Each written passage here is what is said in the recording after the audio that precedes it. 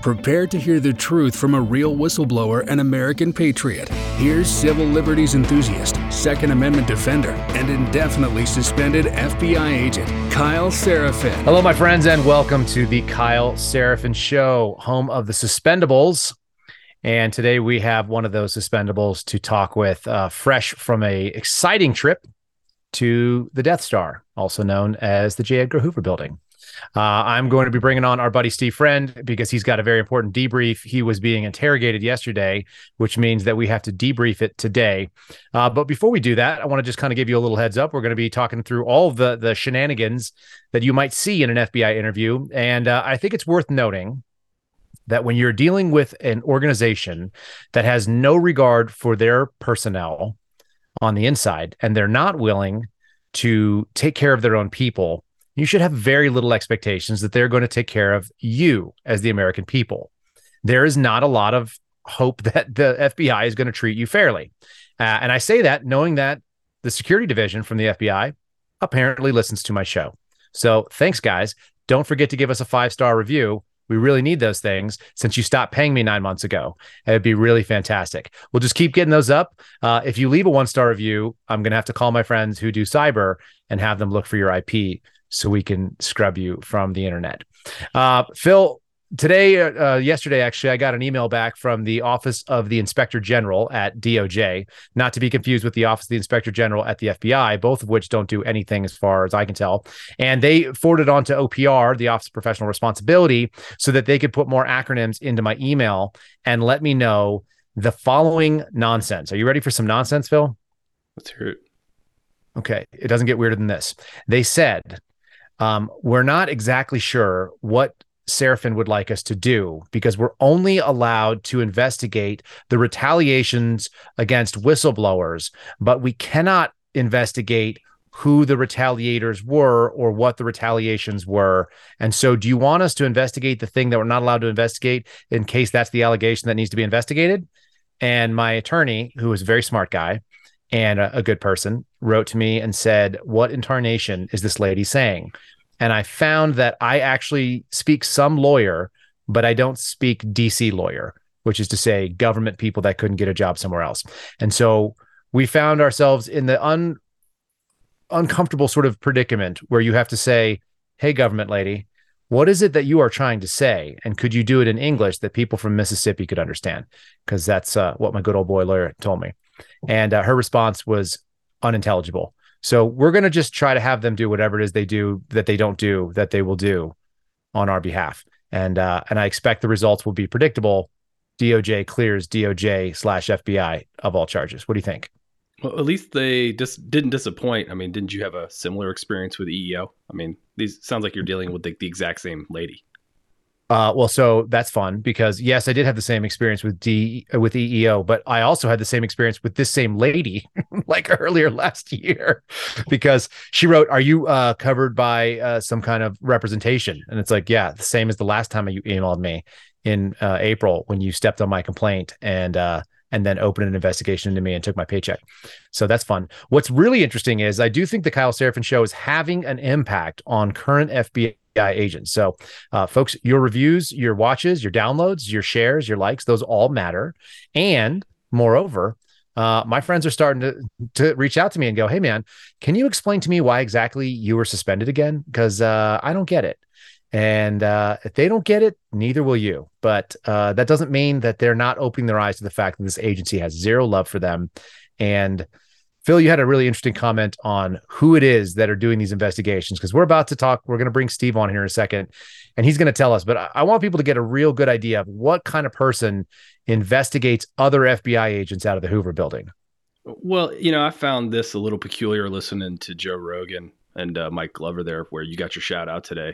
They seemed confused. Like, how could this happen? Like, how could this war hero suddenly be labeled a domestic terrorist?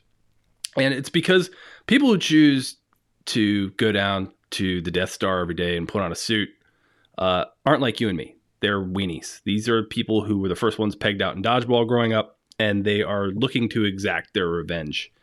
And this is the way they do it. They didn't sign up to protect their fellow Americans from force and fraud.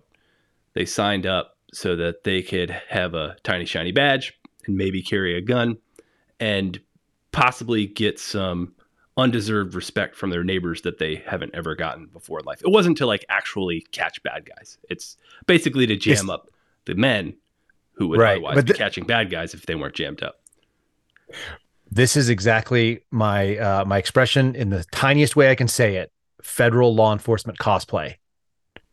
The thing is this, it's not everybody in the FBI. Nobody should think that. There are plenty of decent human beings that we know. We're friends with them. We still talk to them. And I think they do decent things. But as a whole, the organization is so corrupted that it allows the kid who got picked last at dodgeball to write the policy for the guy that can bench, 355. And that's gross. I'm going to transition this thing over here. I think you've got me as the main screen here. Let me blow some minds real quick, because I have been reaching out to Mike Glover. I'm just pulling this on the fly for Phil. He's not prepared for this. Phil, give me a thumbs up if you guys can actually hear this. But this came off today's Joe Rogan. Yeah. So I will say this. When I thought I was being suppressed, and then people were like, yeah, but it's just your analytics suck or whatever, I was like, yeah, it's probably that. I was being optimistic about that. Well, when Kyle Seraphin, have you heard that name? He's the FBI agent who leaked the documents of militant violent extremists, MVEs, that were determined by the FBI of being people and groups of interest. I knew it was a reality. This just recently happened. This is probably 6 months ago. All right. So I just think that's kind of fun. He told me he was going to drop like a name drop on Rogan. He did it a couple times. Folks, it's in my profile on Twitter. If you guys want to go watch that little 15-minute clip, or if you want to watch the whole thing, you should do that too. Obviously, Joe Rogan is the king of the podcast world. Kind of cool to be mentioned in that sort of setting. While we're talking about things that are cool, let's talk about something that is the opposite of that too. Let's bring on my buddy, Steve Friend, AKA the real Steve Friend.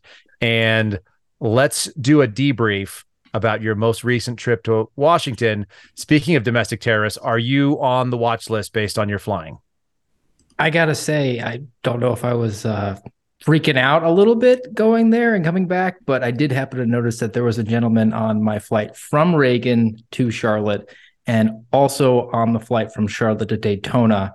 He had a paper ticket, unlike everybody who's got the cell phone going, and was very purposefully making himself the last one to board the aircraft in both situations. I want to make sure you get on there. So as folks who have been involved in surveillance will know, when you think you are the target of surveillance, there's probably a decent chance you're seeing what we call ghosts, which is to say you look out there, you see something that's not real, because we're hyper alert. But you're in a world where that's a possibility, I think, right? Like, I think we could accept that's realistic. I don't know. I mean, they maybe moved my bag into to check baggage as opposed to carry on, which I was like, well, that's just setting up choke points for me. This is not a good world to live in. So I've had 5 people ask me in the last couple of days, including on this Twitter space I was just on today, are you afraid for your physical safety? And the answer is always like, maybe, but I can't dwell on it because otherwise I couldn't function. I would just be running around doing perimeter checks where I am.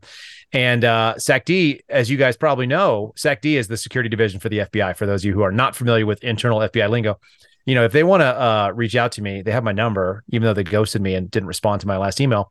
So my phone number hasn't changed since I was at the FBI. You guys can always call me and we can work out something, I'm sure.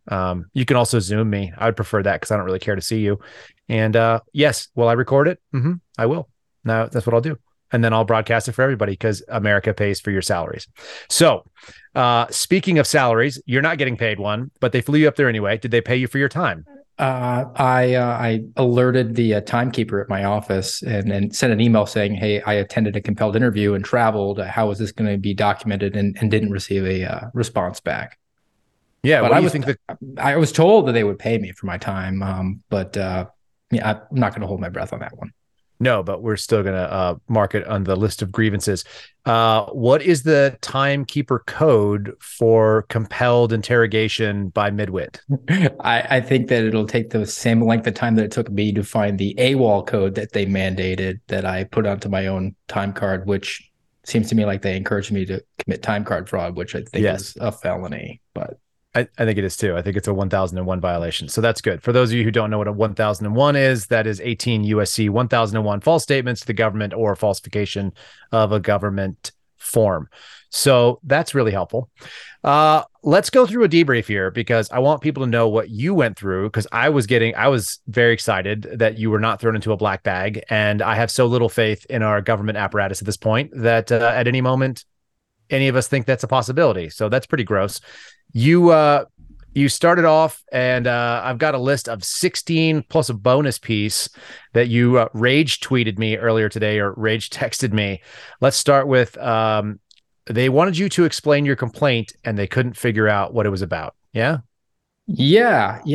I no lie, no hyperbole. I think I probably went through it 6-7 times and tried to explain to them why I felt that the way that the FBI is handling January 6 investigations is a violation of the rules that we set out for ourselves in the dialogue, and that could constitute a due process violation, because even if a judge is signing off on our warrants and saying, yes, we've reached the probable cause threshold to make this arrest, we are providing the information that we've obtained improperly. So the judge is kind of in the dark. Like if I say, yep, Kyle, he murdered his next door neighbor, and here's the knife, the judge is going to say, go forth and arrest. And I just didn't happen to tell him that I booted down your door and got the knife from underneath your mattress without a search warrant. So right. Okay. And I want to do clarity so you can say it for the 8th time. Will you very clearly state to people what your whistleblower complaint is and why that is your protected disclosure, which the route is how you do a protected disclosure. You went to Congress. You obviously went to your chain of command, or your chain of management, which I like to say, because there's no commanders there's not a single person that is worthy of command, but lay it out for us kind of step by step, what you said and how that falls under the protected category of whistleblower, which people will have to realize is very specific. Yes. So January 6th happens on January 6th, 2021. It's an incident that happened in Washington, D.C. It would stand to reason that should be one case that's opened up in Washington, D.C. with a whole bunch of subfiles or anybody that they want to investigate. Instead, the FBI elected to open up a separate case for every individual, which is unusual but allowable. And I'm referring to Appendix J of the Domestic Investigation Operations Guide, which I very specifically cited in my whistleblower complaint. Right. And was news to SecD. They didn't know what I was talking about. They then made the decision to assign the cases to the field as opposed to operating them from WFO, from Washington Field Office. Again, very unusual, but allowable according to Appendix J.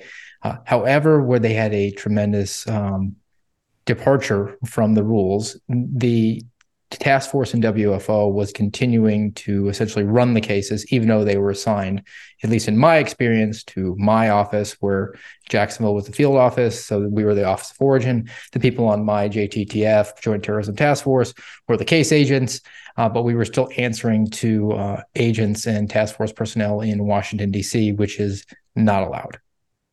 Right. Now, as people who are listening and are probably familiar with Steve, but if you're new to our show, then also good.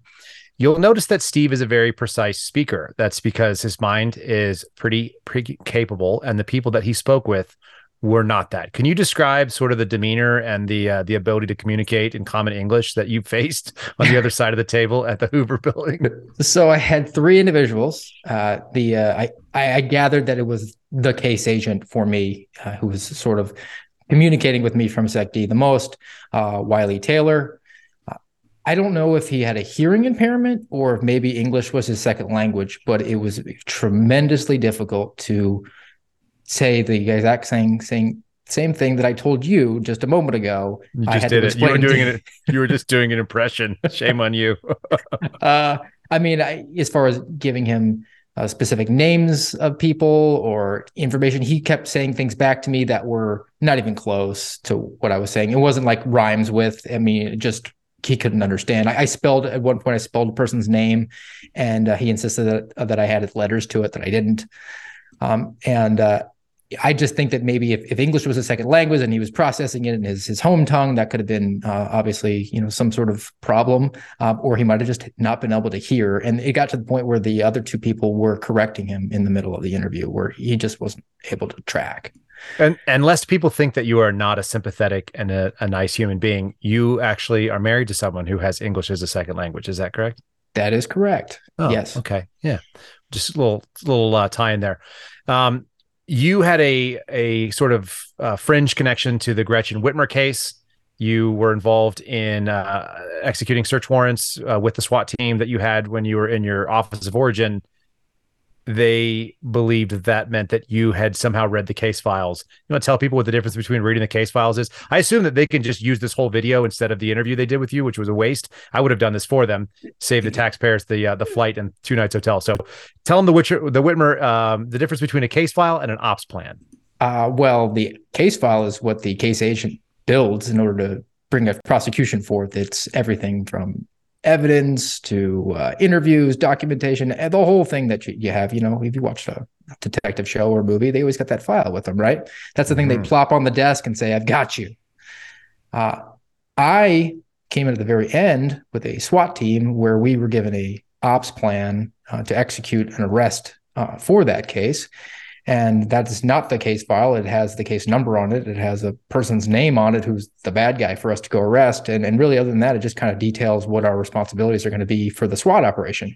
But they were adamant that I had accessed the case file. And I said, no, that's an ops plan. It's different. And they said, well, the fact that it had a case number on it and it had a subject and it had a location, that meant that I had seen the case file. And we're sort of implying and wanting me to agree that I had done that, which would be very inappropriate since it was not proper for me to look at that. That's not my case, not my division, and would have been a big faux pas. Yeah. So your ops plan generally has like pictures of the building that or the structure you're going to go, or if it's a vehicle that you're going to run down, it's going to give you the sides of responsibility, the color coded, or they do it by alphanumerics. It's going to give you the ingress and the egress routes, where the CCP is, the casualty collection point for the medic. You know, the things that people on the ground need to know. But does it really matter to you, like the actual elements of the crime and all of the applicable evidence, if you are executing just the arrest or the warrant? No, and that was really the problem that I had. I said, look, I took everything they did in good faith. And then after the fact, because I'm a professional and I paid attention to a high profile case in the news, and it became very clear to me that those guys who were subject in that case were entrapped. I formulated that opinion, and I think it kind of shaped my approach to January 6th somewhat, which was also a point of contention from the supervisors that was at the table. We'll call him SSA Tim. That's all I got, Tim. Mm-hmm. And he asked me if I was an attorney because I had a legal opinion, and then I obviously needed to have a law degree in order to formulate that. I couldn't just formulate that from publicly available information. I was respectful. You know, I really wanted to say, like, I don't need to be a world expert chef to say that chicken salad tastes like chicken shit. But, you know. You didn't drop that on them? Because that's a pretty good line. That's pretty fantastic stuff. So just to clarify, are you a lawyer? I'm not a lawyer. No. Do you work with the law? Have you worked with the law for whatever, a decade and change? I believe so. I think it's, well, this point, if you count my suspended time, I'm on lucky number 13 years. So wonderful. Yeah. I like that you crossed over your anniversary just like I did during that time. On a scale of 1 to 10, first of all, how many criminal interviews do you think you've conducted with criminal subjects? With criminal subjects, probably in the area of 200 plus. Okay. People that you believe have committed a crime that you are trying to either get them to admit to the details of or confess to, correct? Yes. Okay. And how good would you say the people were that were interviewing you, Tim and what was it, Taylor and whatever there was a lady. How good are they on a scale of 1 to 10? Would they make it in Indian country? No, which is probably pretty low hanging fruit. I mean, you have to have more than just I'm going to get you to agree to my premise and continue doing it over and over again. And then go back to the fail-safe of, well, before you said this and now you're saying that. And when I look back at you and said, that's not what I said, you kind of are all out of ammunition at that point. That's it. Yeah, you're empty guns. At one point you said something to the effect, I think the way you related it to me, because I don't have it in my notes, but I know it's funny. You said, like, as a matter of fact, and the guy said, is that a fact? Yes. He cited he was going to get you on a false statement because you claimed a fact on a turn of phrase. Yes, it was a turn of phrase from one of the columns I'd written, or I believe it was a comment that I made in the media. And yes, I'd said, the fact of the matter is, et cetera, et cetera. And he said, well, you are now expressing an opinion as a fact, and people are going to take that opinion as a fact because you're a special agent. And so you're asserting your opinion as a fact. And that's a no for you. Yeah. So hopefully they come after you. That's fun. All right. So they got into classification. Obviously, this goal was to jam you up. SecD people, you want to jam up my friend Steve. The problem is you didn't bring the goods and you didn't have the goods because he hasn't done anything wrong. So shame on you. And as you did that, one of the things they did was they talked about the DIOG and our FBI employee handbook, and they talked about sensitivity, and they brought up for some reason why you had what we call candy stripes. For people who have never seen an FBI access badge, it's got your photo. It's got like a little chip, like any other thing. And then it's got these like little like candy stripes. They're red and white. And they indicate that you hold the SCI designation in addition to the top secret clearance that everybody has. You had some SCI stripes and they thought that was like a reason to jam you up for some reason. How does that work? Yes. I mean, when we got into the classification, they were kind of asking me questions and I was like, hey guys, I'm really a little bit out of my depth on the classification. I know that exists. We get annual training on it. But truth be told, I never really dealt with anything other than unclassified. And they said, well, what kind of clearance do you have? I said, I have TS SCI. Well, what does that mean? I said, it's what the guys told me when I showed up to my new office. They said, you're the FNG. You have to have the candy stripes because that will compel you to have to participate in a polygraph. And now whenever the alarm goes off in the skiff, you're the one that has to go turn it off, which is the only times I ever went into a skiff in my career. Yes, because when somebody screwed up, then that's why, of course. And they actually laughed. SecD actually laughed when I said that. Two of them, not Wiley, because I don't think he understood jokes. They were in English. Right. But the other two actually laughed.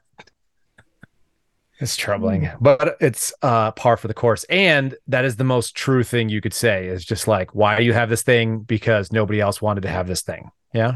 Yes, exactly. I mean, it's totally believable. And I mean, it's a burden. It is a burden to maintain an SCI clearance or the SCI compartment if you don't need it. When I had to go do the polygraph for it, the guy asked me, he said, you work Indian country. What do you want this? And I said, well, somebody in my office has to be able to turn the alarm off in the skiff. So I have to do it. And someone's got to do it. Yeah. He gave me the polygraph. I mean, he did it. You know, what's fun is that I had a funny experience where when I got to Albuquerque, I said, I don't want that. I don't want to deal with it anymore. Please read me out. I haven't used it in 3 years because I was on a surveillance team and you can't take anything that's TS or SCI into the field. That's absurd. So yeah. So they were like, okay, yeah. So they read me out. And then as a final, not punishment, as adjudicated by this OPR group and the other clowns and EEO, I was transferred to a national security squad where I wasn't even allowed to go into the skiff without like someone holding my hand. I needed an escort to go do the job in the skiff. And then they just went ahead and just didn't assign me any cases. But it's always good to like get rid of the candy stripes if you don't need them, but you maintain them all the way through. All the way through. And who knew that was a liability for you? Can you please explain to me what reading me out is? That's a very Hollywood term to me, and I don't exist in that world. Can you explain that? What is that? They just tell you, here are the things that you learned that you don't get to talk about anymore. Yeah, it's a non-disclosure. They keep it fresh in your mind, so it'll just be that much more tempting. They refresh that you have a non-disclosure agreement that you're not going to divulge national security stuff, and then you sign that you knew those things, but now you don't have a reason to know them anymore. And it's nonsensical. Yeah, you get read into a program, you get read out of a program. They never get in there and work with the wetware inside your brain. No, so it's always still there. No Men in Black, little flash. No, there's no flashy that I recall. But then again, if they did it, would I remember? I wouldn't remember. I remember getting read out, so I'm pretty sure they didn't do that. Truly silliness. Let's move on to point number 4, which I think is one of my favorite. Are you an agent of the Russian government? Is that a possibility? And can you explain why they might think that? Well, righteously, they were very upset that I'd spoken to Sputnik News, which they might not have been aware of without the Kyle Seraphin show discussion that happened last week. Yeah, sorry about that. I may or may not have outed you that you spoke to Sputnik News, which is also very funny. But I explained to them, I was like, look, the guy reached out to me directly. He asked me 3 questions. I gave him 3 answers, and he did an article and sent me the link to the article, actually, which to his credit, I thought was tremendously fair. One of the more fair articles that I've seen. And were you aware that's a Russian propaganda outlet? I said, yeah, but I have a, permission to speak to the media. And and that was news to them as well. But I think the point of Phil threw his head back in laughter, by the way, for people who can't see that caught Phil. And also he should have known. He should have known that, but I like that he's surprised. I don't know why I'm not comfortable with my microphone position, but I'm not. They didn't know that you could speak to the media, and they wanted to let you know about the Russian propaganda article that wrote the fairest article, one of the fairer things that has ever quoted you, probably. Yes. I mean, they just straight copy and pasted my comments in their full. And I checked to make sure, because if they'd taken me out of context, then it would have been something that I would have deemed, hey, I'm going to report this because, of the source. But I thought, well, like, I just honestly just copied and pasted, and he's making, he's breaking news however he wants to. Yeah. But they, outside of Sputnik, they said that I appeared on Russia Today. Have you appeared on Russian Today? Not firsthand, which was, again, a surprise to them. I said, Russia Today may have grabbed a clip off the Kyle Seraphin show, or, one other national news appearance or another that I've made in the last few months, and just played that clip. And Wiley was adamant that he would bring in the video for me and show me how I talked to Russia Today. And I said, okay, that's fine. But at that point, SSA Tim said, no, he's probably right on that one. We should probably move on. They probably just grabbed a clip of him talking to American media. The best is that they didn't have that. They didn't have that sort of ability to discern what they were looking at when they looked at it, and just immediately assumed that the Russian anchor who never spoke to you and never asked you a question might have had you on. I think that's really fun. It just tells you the prowess of the sort of what we would call. So Phil introduced me to this term, but midwit is my favorite. Dimwits are people that are at the bottom end of the intelligence spectrum. I don't know. What's a high end operator? Genius? I don't know. Midwit is somebody sitting right there at the middle bottom that is fully capable of a government job and occupies a space and checks a box, but doesn't actually bring any ability for like critical thinking or discernment. And that is the world we're living in right now. I want to tell you something. Yeah, I had the image in my head when they were talking about Russia Today, where it was like, I think it was Allie Beth Stuckey did the interview, quote unquote, with Alexandria Ocasio-Cortez, where she took everything and very obviously out of context. Like, if there was a clock behind me, it would have been jumping 15 minutes up and 45 minutes back. That's right. That's probably what it looked like. Yeah, I have to imagine so. So this is funny, and I did have a whole rant set up about this, but now I got to go find the FBI director's thing. Phil, can you bring up the Daily Wire article that went out with Chris Wray's jet situation? Yep. So I just want people to kind of be aware. First of all, I spoke with a reporter named Brandon Dre. You and I were talking about that this was coming out. The Suspendables have been eagerly awaiting this story. And the story is essentially that Chris Wray calls the FBI's jet to come land at Reagan National in order to skip the traffic on I-66, which is admittedly horrible during commute hours. But that doesn't excuse you from sitting in the back of an armored, Suburban and riding out with your 3-vehicle convoy, which I think you and I have bitched about a little bit.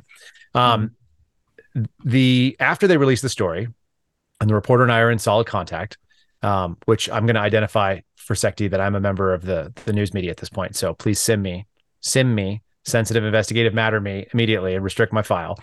I think it would be very difficult for them to argue otherwise, especially if Russia Today has my footage, which would be really good.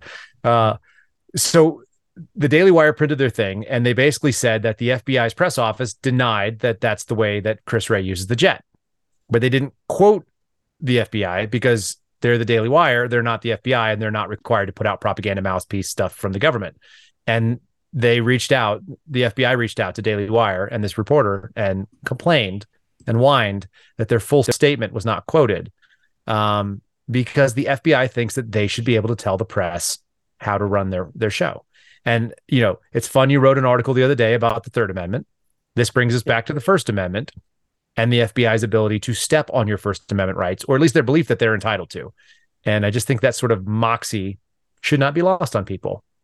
And I think that also is something that I brought to Secti's attention with as far as the FBI's interaction with the media on both of our accounts. And hit that up too, because I know that's part of it. So that's number 9. That was on the way out. They were asking me, "Is there anything else that you want to talk about?" And I said, "Well, yes, I would. I would like to talk about the FBI." And I think I believe I said you. Because it's just, it's the Death Star, so it's all you. Yeah, you're all part of it. You released my vaccination status to the New York Times, as well as a absurd accusation that I was involved in a disciplinary matter where I was shooting my FBI pistol in my backyard, which by the way would be hilarious. False. But I said, but that's private medical information. They said, well, we don't have your vaccination status. Well, we couldn't do that. And I said, I know you couldn't, but I believe the FBI did. And that seems like a security breach. And as security division, you should probably get on that. Yes. Consider this my report of the security problem you have with my medical records, which are now at the New York Times. Go do an investigations, clowns. So trash. Also in the First Amendment vein, they didn't like your OPR files. Tell people that don't listen to our show that are just tuning in for the first time what the OPR files are and why the FBI wouldn't like it. Yes, I as part of the packet of information that my attorney requested, background information about the discipline process. I thought it was prudent to get the last 5 years of OPR quarterlies, which is a quarterly email that we get that shows examples of OPR violations and the rules that were violated, and a synopsis of what happened and the penalty that was meted out. And I thought that was a good rubric for, is there anything in here that's comparable to what I have? So that way, if there's a precedent, and I could say, hey, you gave this guy 2 weeks, I should get something in that area. I shouldn't be getting 131 days at this point. That's where you're at. Yes. So I have that. And then at a certain point here in my frustration of continuing to climb the total number of suspended days, made the decision that I'm going to release one OPR incident per day on social media because they're anonymous. Nobody's is called out by name. Right. They're not jeopardizing investigations or anything like that. And I believe in radical transparency is warranted if the FBI is going to reform itself and people are on the public dole, and they should be held to account for that, or at least their actions should be a matter of public knowledge. So I've been putting that out, and I believe that is the crown jewel to SECD and to the FBI. I think they're very upset with that because there's been some quite embarrassing things that are included in the OPR quarterly. Now, what is the classification of these OPR documents? These were coming out on what sort of email system? They come out on the high side. Red Do they side. really? Yes. That's even funnier. And they are marked what? They're marked unclassified, and they are not for public dissemination. Right. What is the classification? Phil, you worked for the FBI for 15 years. Do you know what the not for public dissemination markings? Is that a real marking that has a government meaning? This is the first I'm hearing about it, honestly. Yeah. Thanks for sharing that, Steve.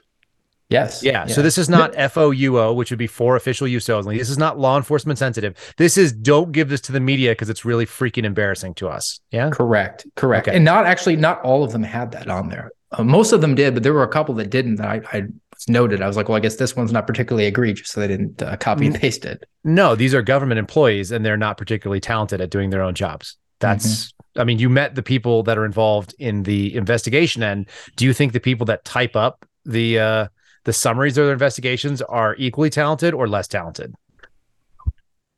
It's a close one, but there's enough typos. It's probably less. They're probably like midwits. Yes. Sub-midwit. Better. I think that's more accurate. It's Phil shaking his head. He never ceases to have a day without a new disappointment in the FBI. So that's always fun. All right. So the OPR files have been out there and they thought they got you. This was the crown jewel of their problems with you. I think it's the crown jewel of just their anger and their angst about it. And they, were talking about how I had this. And I said, look, I have it on a hard drive. I don't have it in a cloud anywhere, but even if it was, I don't particularly see the problem with that. But when I've been putting it out on social media, I've been putting it on Truth Social and on Twitter every day with an installment. And that got Wiley a little spun up because he said that, are you aware that Twitter has that on a cloud and that could be hacked?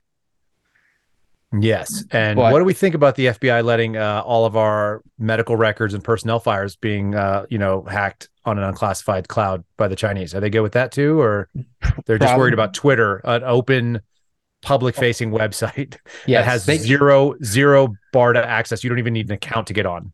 No, you don't. You could just look at Real Steve Friend and see the OPR installment every day. Shameless plug. Do it. Yes. Well, you have to look directly because it's still search banned on Twitter. So definitely need to look directly at my page. And there may or may not be FBI personnel involved in your search ban at Twitter, which is amazing. As long as they follow. We've confirmed that. So Yes. I mean, there's nothing that could be gained from hacking the OPR files. Well, they could find out where you were. Yeah, they could find your IP address and where you were posting it from. Sure. Daytona Beach, Florida. Ormond Beach. Is that what it's called? Daytona. I'm in Port Orange. Yeah. Port Orange. So just outside. Mm-hmm. Winning. That was number 14. We jumped ahead. Let's go to number 6. Apparently, the security division watches our show and they're big fans. Tell me more. I need to hear from our fans. Yes. They were talking about, appearances that I've made. It was sort of derivative off of the Russia Today. And I said, what foreign entities have you talked to? I said, well, I talked to Epoch Times. I believe that's owned by a Taiwanese company, but head explodes. They were just like, it hadn't even occurred to them. And, said, well, I've talked to Jesse Kelly on national radio. I've talked to Glenn Beck and actually gone and visited with the man. I mean, he's kind of a big deal. And they said, and the Kyle Seraphin show, we're all really big fans here. So is sarcasm considered professional conduct in an interview? I have to question that. I think that should be maybe the next OPR installment 56, but I don't know if it'll get here in time. But I believe being unprofessional in a super serious SecD interview with a employee who's probably inciting violence, as we'll learn later. Yes. You probably need to keep your composure, but instead he chose to break down and be a little bit sarcastic, or maybe he just is a fan. I mean, we have had quite a number of 5-star reviews coming in. So maybe SSA Tim is leave a comment, Tim. Feel free. We'll read it on the air. You can let us know. No profanity, though. This is a family show. This is a family show. It's safe for work. I want people in the Atlanta field office who have told us, the Boston field office that listen, the Albuquerque division. I want these people to be able to watch this at work if they need to. It shouldn't just be for the Jacksonville. It shouldn't just be for time on surveillance when they're away from the subject and off the eye. So that being said, tell me about your rhetorical confusion. Are you rhetorically confused? I definitely Wiley was. I mean, it is in English. But before I say that, can we get jobs at SecD? Because I would love to listen to the Kyle Seraphin show as part of my job. Yeah. Just saying. The question is this. I told them we were going to live stream this, and then I failed to do it. But I'm wondering if they're like out there waiting and earning AVP. Just waiting for the live stream that never comes. They're approved for overtime, man. Are they really? Do they get approved for overtime? Oh, I'm sure they did for this. This is a national security. This is a big deal. Yeah, this is Steve Friend. Phil, are you able to bring up the terms of service is not an iPhone user agreement article real quick, and maybe we can scan paragraph. So there you go. Yep. The last paragraph. Wiley initiated a question. He said, did you alter in a column entitled "The FBI Oath of Office is not an iPhone user agreement"? Did you alter the following phrase? This is a rhetorical call to arms, et cetera, et cetera, et cetera. And I was what do you mean? Did you alter? Correct. That's what my response was. I believe I said, can you ask that in a different way? I don't know what you mean. And he said, well, did you write this? And I said, oh, you mean author. So apparently he didn't write his own questions that he was asking. It's probably an intelligence analyst probably wrote those questions. It's a request for a collection, I'm sure. Yeah, get him on this. And I said, well, I wrote them. And he said, well, you call to arms. That's an incitement of violence. That could cause people to become violent. And I said, no, it's a turn of phrase. And I literally used the word rhetorical before I said call to arms, which is doubly called a phrase. And he just kept, it's arms. You really don't think that will incite anybody? And I laughed and I said, no. And I think you're stretching really hard to pull me out of context right now. Well said. Yeah. So we'll just go ahead and go on the record and say that the Kyle Seraphin Show does not advocate violence against the FBI. But we do advocate ridicule because it's a ridiculous place. And it hires ridiculous people to talk to people that are serious, like my friend Steve. Steve, thanks for continuing to share all this stuff. You mentioned that they didn't know that you had permission to speak to the media. How is it possible in a government entity that is the premier law enforcement organization in the world, self-proclaimed, how do they not know what the left hand doesn't know what the right hand is doing? How's that? Can you imagine that? And I'm even more floored by the fact that they asked me for a copy of it. They want me to dig through my Gmail Yeah. give it to them. And they made you keep your phone out of the office. I'm sure they didn't let you bring it in. Correct. Yeah, I couldn't do that. And there was a couple of times where they asked me, "Do you still have that email?" And I was like, "No, I don't have access to my FBI email. I assume you do, though. So I'm not going to be able to help you." Could they confirm or deny access to your email? I don't think that they would confirm that. It would be a stretch to me to conclude that they would know what to do. I mean, they would have to be leaning on the IT folks from the FBI. And if it's not Control Alt Delete, turn it off, turn it back on, like they can't help you very much. They are very good at accidentally encrypting laptops from people who they take as evidence, though, as Amy told us. Yes, that's so true. Do you know what the unofficial motto of the FBI IT department is? Yesterday's technology tomorrow. It is universal across the bureau, folks.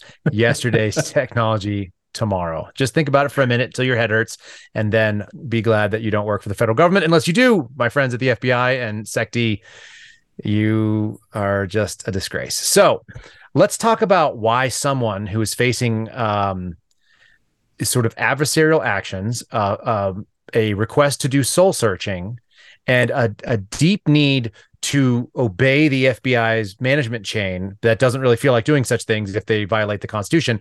Why would someone like that be looking for outside employment? Apparently they had a problem with you talking about doing law enforcement.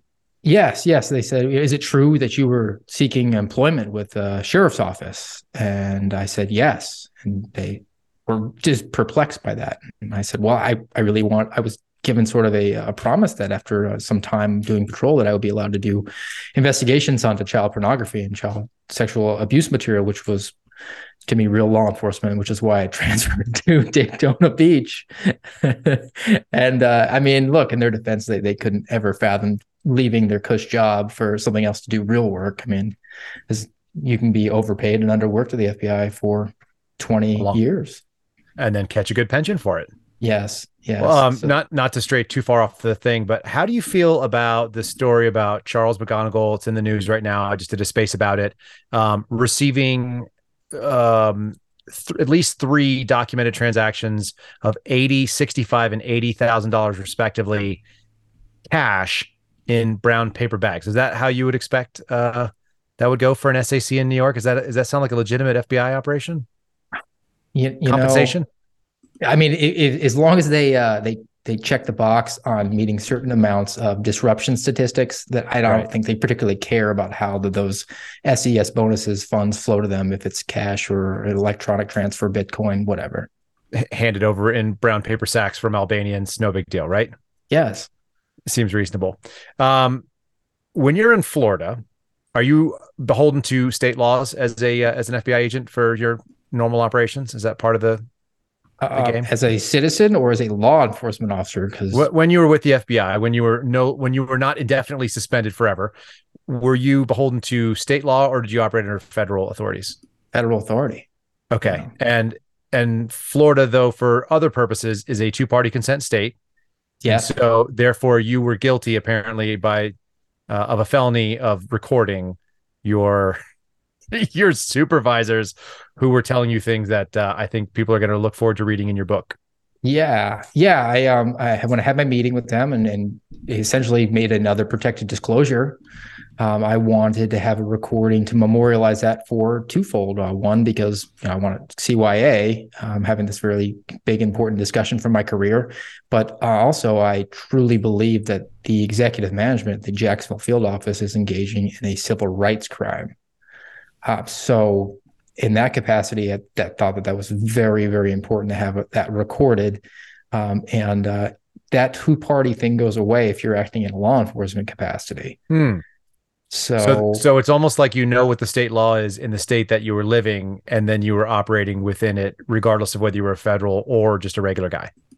Contrary to what SecD thinks, I actually took my job very seriously, enough to inform myself on state law in addition to federal law to make sure that I was good. And I actually even had a discussion with a state certified law enforcement officer as if it was kosher. So I did my homework on that, and which is also kind of jives with why I paid attention to the Whitmer case, because I take an interest in my profession. It's weird that you do that. And then they wanted to know if you got what you wanted. How do you even respond to a question like that? the way I should as a professional. I said, I don't want anything. I'm a fact finder. I went in there and did I get what I wanted? Like, you mean a recording that plays? Yeah, I got that. But they said what they said. That's how it went. I didn't have a rooting interest in it. If I was under the suspicion that they might be willing participants in a civil rights crime, yeah, I think they did. I think they did give me some evidence of it. And certainly they gave me some evidence of corruption and incompetence and just negligence. Wonderful. And what were their faces like when you said, I got a recording? Well, they came in, I think that they believed I did to begin with. I mean, they were very, so you got a recording of that, right? And I just stared right at them. Yes. I think they were surprised that I agreed to that premise, because that was sort of the pushback on them on everything, because all the other premises that they laid out were ridiculous and absurd. But I was not going to get myself set up for a process crime where I lied to a federal agent. So I was honest and forthright. And when I said, yes, I did, and why I did it, they were not believing that I was acting in any sort of law enforcement capacity, that I was just trying to obviously dig up more dirt like the OPR files. But as the OPR files tell you, like, those people did the wrong thing. Me shining a spotlight on it is not wrong. That's not how it works. That's pretty funny. I'm just troubled that these people are in charge of meting out justice. There's a reason why they didn't find anything when I made an allegation that my supervisor might have done something that was just, an abuse of his authority. And that would have involved work, and probably is too difficult for people who are full midwits. You had a similar experience, it sounded like, because I talked to somebody from the inspection division, which is a related division. And she kept hammering home that I wasn't helping myself. Yes. Were these people counseling? Were they counseling you? Is that what they get paid to do? Do they have a degree for that sort of I don't know, work? But it was very thick. I tried not to be snarky, and I probably did better than you would have, but it was very hard to not look at SSA Tim every time where he would give me an admonishment and give me this nod with his head and his tilted to the side and his eyeballs popping out, and to just be like, you know what, Dad, you're right. And then the female, thanks, Mom. Thanks, big sis. I've seen the light on this one. Do they think that I would agree to that and then and just be welcomed back into the fold? Like, I've gone for 131 days, and they think that I'm just doing this for kicks. Yes. Well, I'm glad you took the bullet on that one, that the rhetorical bullet, the metaphorical bullet, just so nobody thinks there's actual violence. But I think you're correct. Like, I'm sitting at 280 and change, and I feel strongly about headbutts for people that say really dumb things in my presence at this point. So a Zoom call would be better. That would be much safer for everybody. It's interesting. So you got to wrap this whole thing up. That was obviously a very wonderful and charming and kumbaya experience that you had with these clowns. And then not what, a few minutes after you got home, you got a really nice package in the mail from them that shared exactly what they thought about you. Oh, no, I got an email this morning, like right after work hours began, when I was at the airport at Reagan. So you were still in DC, you're on your way home, and they decided to hit you with something. Yeah. Okay. That's when I got the notification from the inspection division that they're going to be opening an investigation of me for the exact same thing. But again, it's another hand on this octopus hydra body that's going to be continuing to do it. And the investigation was opened on January 13th, but they saw fit, even though it's independent, completely, apart from SecD, that at the first available moment, on the very first day after SecD had done its last investigative action, that they then notified me of it 2 weeks in arrears. 2 weeks in arrears, they notified you. This is what is commonly known in the FBI as getting an OPR or having OPR files on you or whatever they call. So this is the inspection division that does internal affairs investigations. That's what their purpose is. And they're investigating you for what? For insubordination. Yes. Pertaining to January 6th, which again, I explained to SecD. I actually didn't do. I was told not to come to work, and I complied with that directive. You actually followed the order they gave you. Yes. and then also for unauthorized releases to the media, which again, maybe they're not communicating with the pre-publication review office, which granted me access to speak out with regard to the details of my whistleblower complaint. And if anybody wants to ask me for my opinion, I am a American with the First Amendment, and I can give that. And you have been released from all your duties and responsibilities, and you are no longer able to call you're an FBI agent. Is that correct? Yes. And then my bank account would agree that I'm not getting Department of Agriculture deposits. Should we just talk about that for a second? Because that's funny. Yes, I don't have it on my list, but it's funny. People don't realize this, but like, as Steve just said, why do they pay us from the Department of Agriculture? Because we're secret agents, man. Oh, we're secret. I thought so. Yeah. When I first got that, I was like, man, is that a real deal? Is there a reason for this?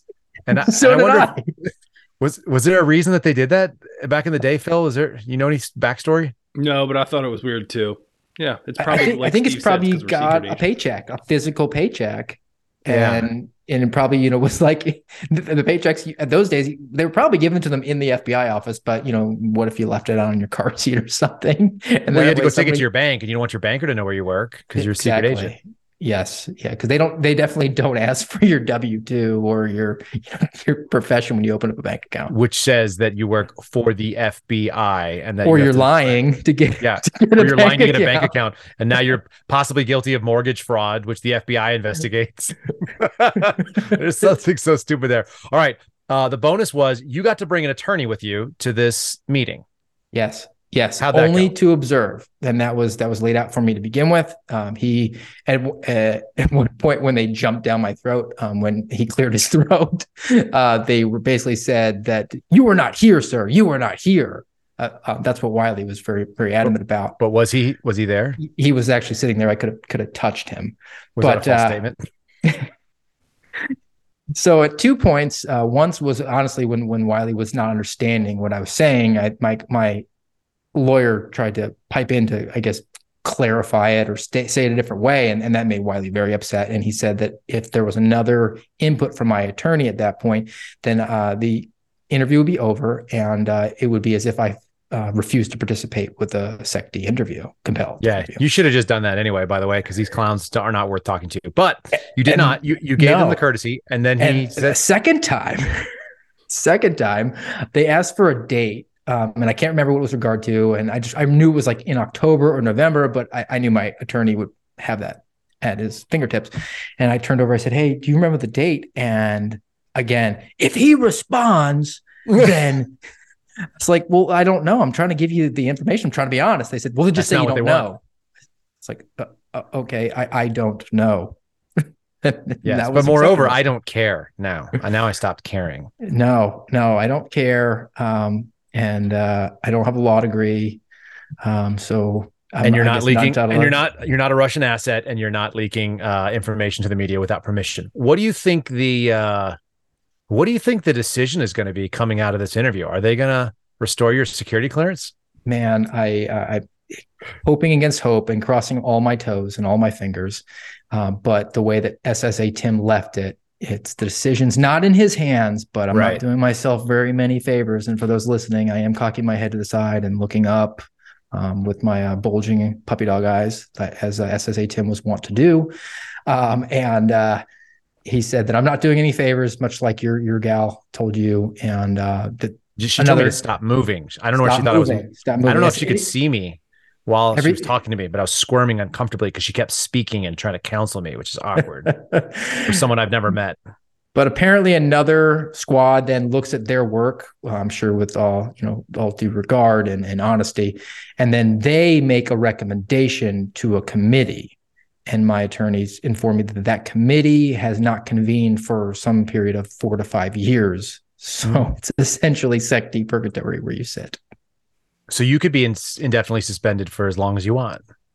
Yeah. And they were concerned that I could seek outside employment. Did I have the paperwork? I said, yes, I have the paperwork to get paid. Did you tell them whether you give any rats butts about it? I'm trying to say this nicely. No. But I did say that I need you to give me my records so that I could get a license to have it be a statewide carry of a firearm in the state of Florida. That would be good for me for career or for just, my Second Amendment. Right. And they were very adamant that there's a FOIA process for prior employees, which was news to me because I've been told that I am an FBI employee. I've been told that as well, even though nobody believes them because it's absurd. But yes, I have also been told that. And the Privacy Act actually says that they must furnish me those documents by law. So I don't know why they're departing from that. But maybe because they don't care about the law, because the FBI doesn't care about what the law is. That seems to be accurate. Yes. Yeah. So that's a really fun experience to have. I just want people to know what it's like. Let me just ask you this. At any point during any of these things, did they ask how you were doing for money, how your family was doing, or treat you as the quote unquote member of the FBI family that you are so obviously a member of? No. They the only thing that was personal, because I was ready for him to ask me that question, and I could just say, like, is this part of a security division interview? Just drop it and just really set the tone. But no, they didn't actually even ask me a personal question until the end where they said, "Where are you from?" Oh, that's personnel matters. So I would have said the United States of America. That's just right. like Colonel James Braddock, a-holes, which is my new favorite thing to tell people stuff. I just make up things. I'm going to switch over here a little bit. Can you full size that and read? And you want to give me a readout? Yeah. This is our crime and punishment. I already know what the penalty is. I just think it's fun to talk about this. This is today's OPR file. So a shameless plug. If you're not following Steve on Twitter, please do so at RealSteveFriend. And if it's on Truth Social, it's going to be real_ because he wants to challenge you. If you're listening to this, check him out. Follow this hashtag OPR files. Rock and roll. Go ahead. Yeah. If you're a midwit, you're going to struggle with that one. Yes. But yeah, and as I promised SecD, I would be releasing the next installment today. So I am a man of my word. I did not lie to a federal agent. An employee stole approximately $700 from the office's recreation fund, kept in a supervisor's desk drawer. When initially questioned about the theft, the employee denied it. After repeated questioning, employee finally admitted it. This was the employee's second theft from the office fund.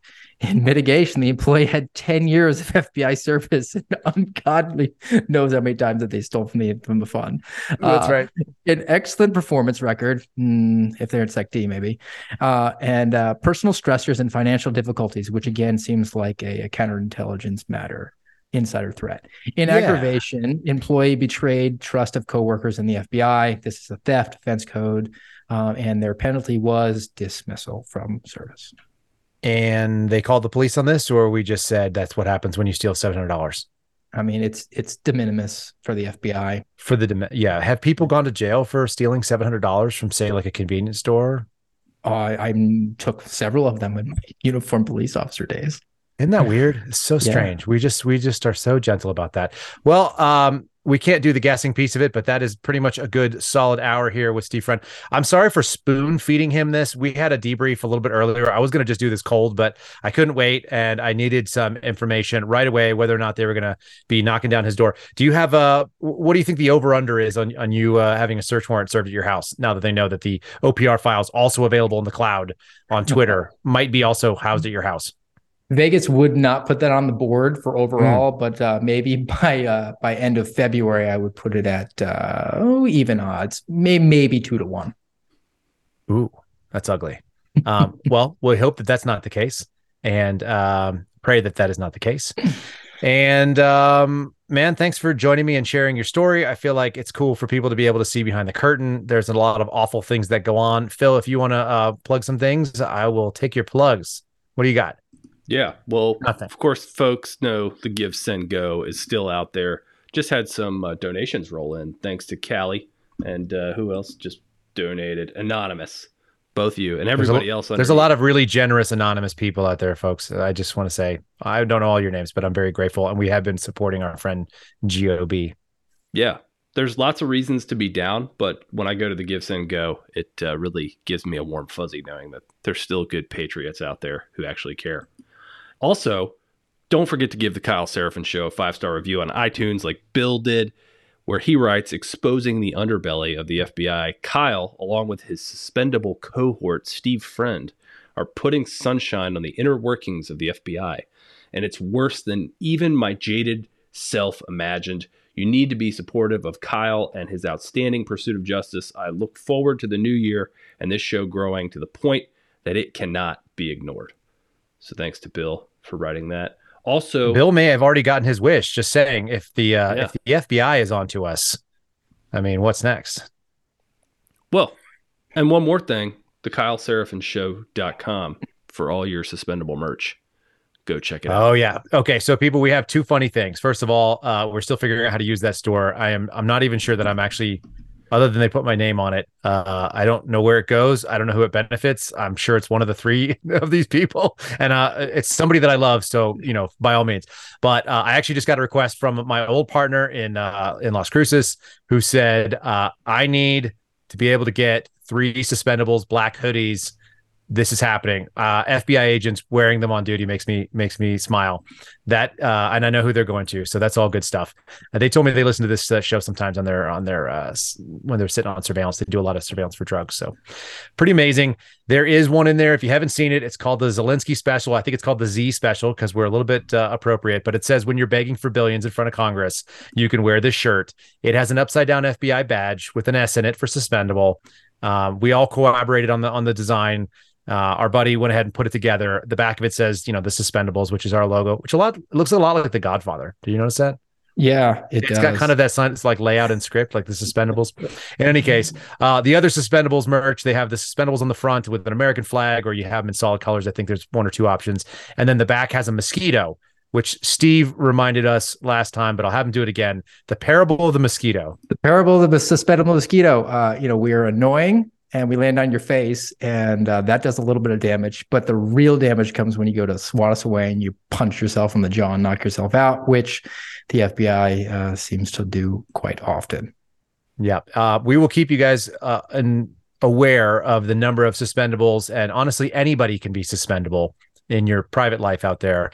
Any of you that have drawn a line in the sand and refuse to accept the status quo of garbage, that you will not take government tyranny and you will not allow them to push you or your company to push you under the guise of safety or security or anything else outside of your constitutionally protected rights. Like, you are suspendable. So you're part of us. We're one of you. We do appreciate it. Thank you so much, folks, for listening to the Kyle Seraphin Show. Please like, share, and subscribe it. And we will join you again on Friday for another fun interview. Thanks for listening to the Kyle Seraphin Show. Be sure to follow him on Twitter and Truth @Kyle Seraphin.